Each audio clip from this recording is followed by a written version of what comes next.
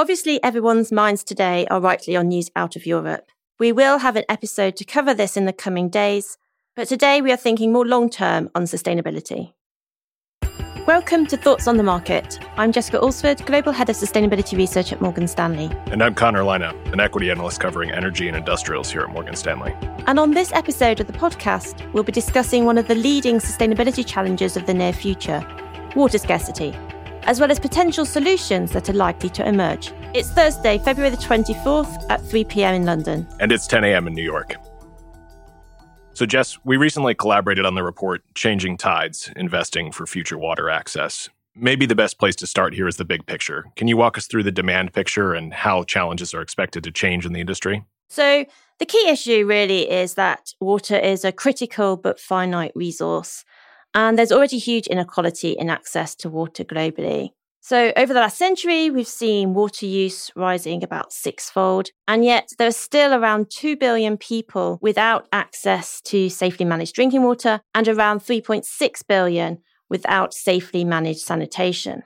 Then add to this the fact that demand is likely to increase by around another 30% by 2050.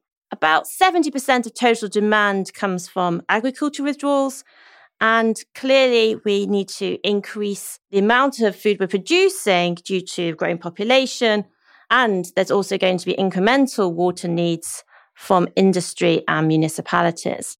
A third element to also think about is that this is all happening at the same time that climate change is going to alter the hydrological cycle.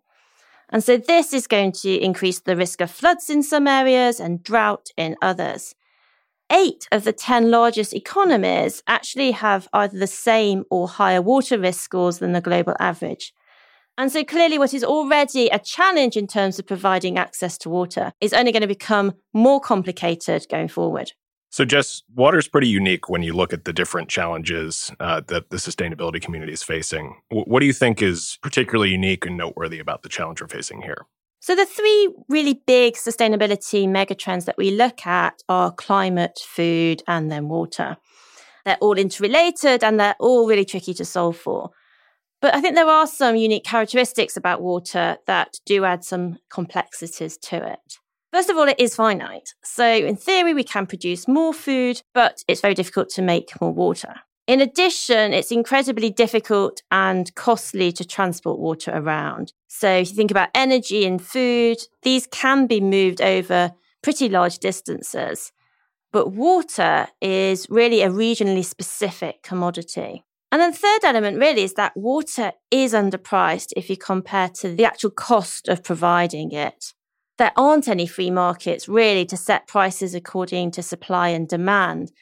And because water is essential to life, it's really not straightforward when it comes to thinking about pricing. So Connor, from your perspective, covering some of the stocks exposed to the water theme, what are your thoughts on how water might be priced going forward? Yeah, I think you really hit on a lot of the big issues, which is that pricing is very heavily regulated relative to a lot of commodities out there. A lot of utilities are not really able to cover their costs without subsidies from the government. And so I think as a base case, there does need to be an increase in pricing to solve for some of this shortfall that we see out there. But I think some of the issue is it has to be done delicately. We can't disadvantage members of society that are already struggling. And so I think what we're going to need to see is some sort of market-based pricing, but in select instances. So Australia already has a relatively well-developed water market. You're seeing some moves in that direction in California as well.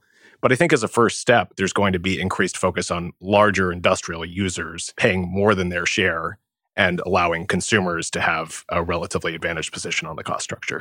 So pricing is clearly one issue, but we also need to see huge investment in global water infrastructure. What are your thoughts on how this develops over the next few years? It's interesting. If you look at a cross-section of countries globally, we tend to spend about 1% of GDP on our water resources. So I think it's a fair starting point to say that water spending is going to grow in line with GDP.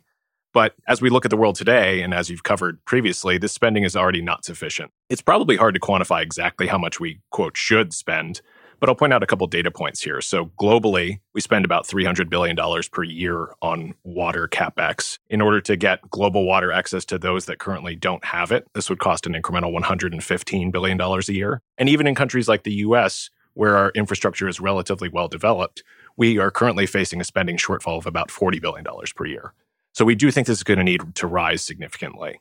So if we look at climate, for example, we have seen a really big step up in terms of regulation and policy support to really try to drive investment into green infrastructure. And so just picking up on that, for investors who are looking at this theme, where can capital be deployed to help solve this issue? I think that there's obviously just a major infrastructure investment need. I think that absent major changes in policy, there's a few areas that we still think are relative areas of excess spending growth, if you will, within the sector. So the first is emerging markets. As countries climb the wealth curve, we do think that their investment is going to increase significantly. I'd point to areas like India and China as areas of significant growth over the next few years. Wastewater management globally, I really think that there is going to be increasing regulation and corporate level focus on this. And then the final thing is applying digital technologies. So as it stands right now, only about 70% of water globally is connected to a meter. So first and foremost, we need to get a better sense of how we're using our water, where we're using our water. But we can also use cellular technology, digital technologies to better monitor who's using this water in real time. And I think that's going to be a major area of investment, particularly in the US and Europe. So Jess, obviously there's opportunities for companies that can offer solutions to the water industry. But water access is also a risk for many companies around the world. How should investors think about this? Absolutely. Energy and power generation are the most water-intensive sectors. But actually, what's really critical with this theme is access to water on a local level. So our analysis has shown that companies across a wide variety of sectors can really be impacted, whether that be data centers, pharmaceuticals, apparel, or beverages. One of the sectors most at risk is actually copper. So copper is a very water-intensive commodity, and a lot of copper just happens to be mined in Chile, which is a country, unfortunately, already suffering from water scarcity. Now, desalination plants are already becoming the norm in Chile, as there are competing demands for water between copper mines and also the local population. If we look ahead, we actually think that demand for copper could increase by around 25% per annum. And this is due to the vital role that it's playing in the energy transition, whether it be for renewables or EVs, for example. And with this incremental demand for copper comes incremental demands for water. I'd also point to hydrogen, again, a key piece of the decarbonisation puzzle. So water is needed for hydrogen, whether for cooling, for grey or blue hydrogen, or for the electrolysis process with green hydrogen.